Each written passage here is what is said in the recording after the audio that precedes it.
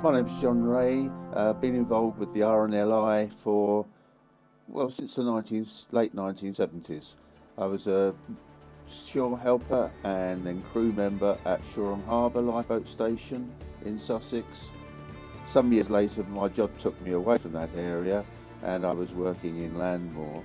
But I moved back to East Kent and heard that Ramsgate Lifeboat wanted an archivist, and I've been archivist ever since the early 2000s.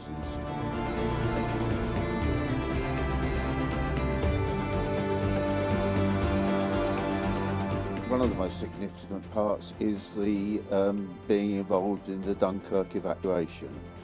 There were 19 lifeboats assisted with the evacuation, but only 2 of them went over under their own crews, Ramsgate and Margate.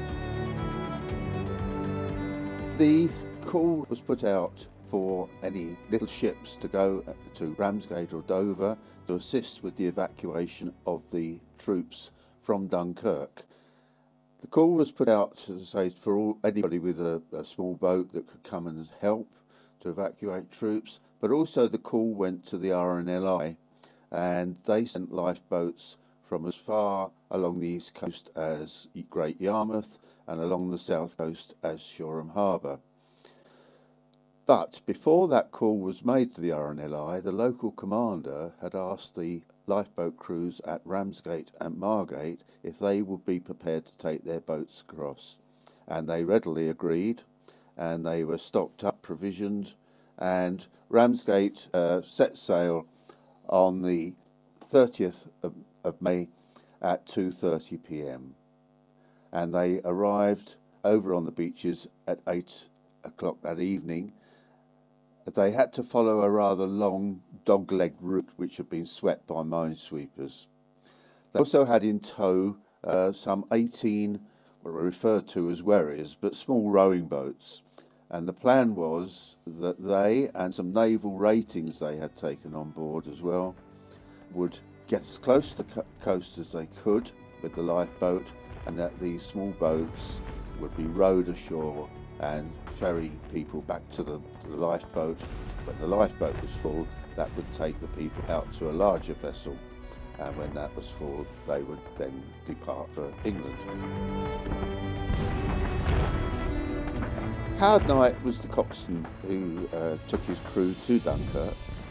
He'd been on the crew since about 1911, I think, and he was the at that time they were still on what they called pulling and sailing lifeboats. In other words, they didn't have an engine, and the first motor lifeboat came to Ramsgate in 1926, and Howard Knight became coxswain in 1936. He took over then. But there's an interesting sort of bit of history to him and lifeboats. There is a very famous rescue, or was a very famous rescue in Ramsgate, referred to as the Indian Chief Rescue. And the coxswain then was a man called Charles Fish, very appropriately. That rescue, they were at sea for 26 hours, not quite as long as Dunkirk, but a long time in an open lifeboat. And they worked in tandem with those days with a steam tug, a border trade steam tug that was based at Ramsgate. And that would quite often tow the lifeboat out to the vicinity of the rescue. Anyway, the rescue took place. They actually rescued 12 people out of the 29 crew. They found them wrecked on a sandbank in the Thames estuary, and they were towed them back to Ramsgate. Unfortunately, one of the crew died on the way back. One of the rescued crew, I should add, died on the way back, and his name was Howard Primrose Fraser.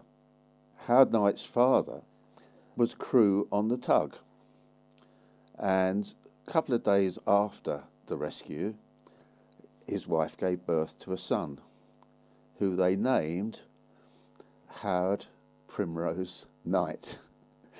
You might have thought it'd be Howard Fraser Night, but no, Howard Primrose Night. So, extremely unusual name for a person who did a very unusual thing in later life.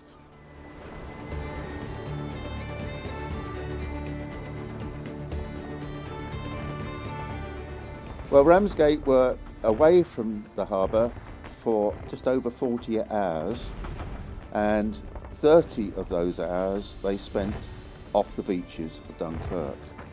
They were ferrying people, the soldiers, airmen, whoever, whatever nationality. If they were Allied troops, they would ferry them out to the larger ships. So they were out there all that time under fire, and they got back to Ramsgate at about 6:50 in the evening of the 1st of June. And during that time, they are credited with taking 2,800 troops off the beaches and getting them to the larger ships. And in their final journey, they also filled up the lifeboat with troops to come right the way back to Ramsgate. I'm sadly old enough to have a father who was in the forces and other members of the family. And along with these crew members, you can only be amazed of what they went through and survived, thank goodness. And you can't imagine what was going on through their minds really when they were asked, "Would you take the lifeboat over to Dunkirk?" "Oh yes," and immediately contact the crew. "Yes, we'll all go." Quite amazing, and it's just a pride in being associated with something like that, as much as anything in the history of the RNLI, really. But that was it's something very different.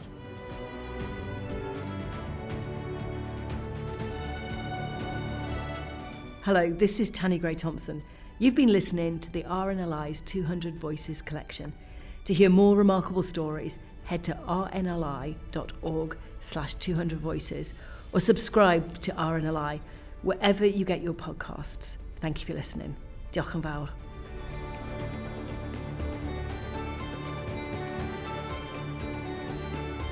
"200 Voices" is produced for the RNLI by Adventurous Audio Limited.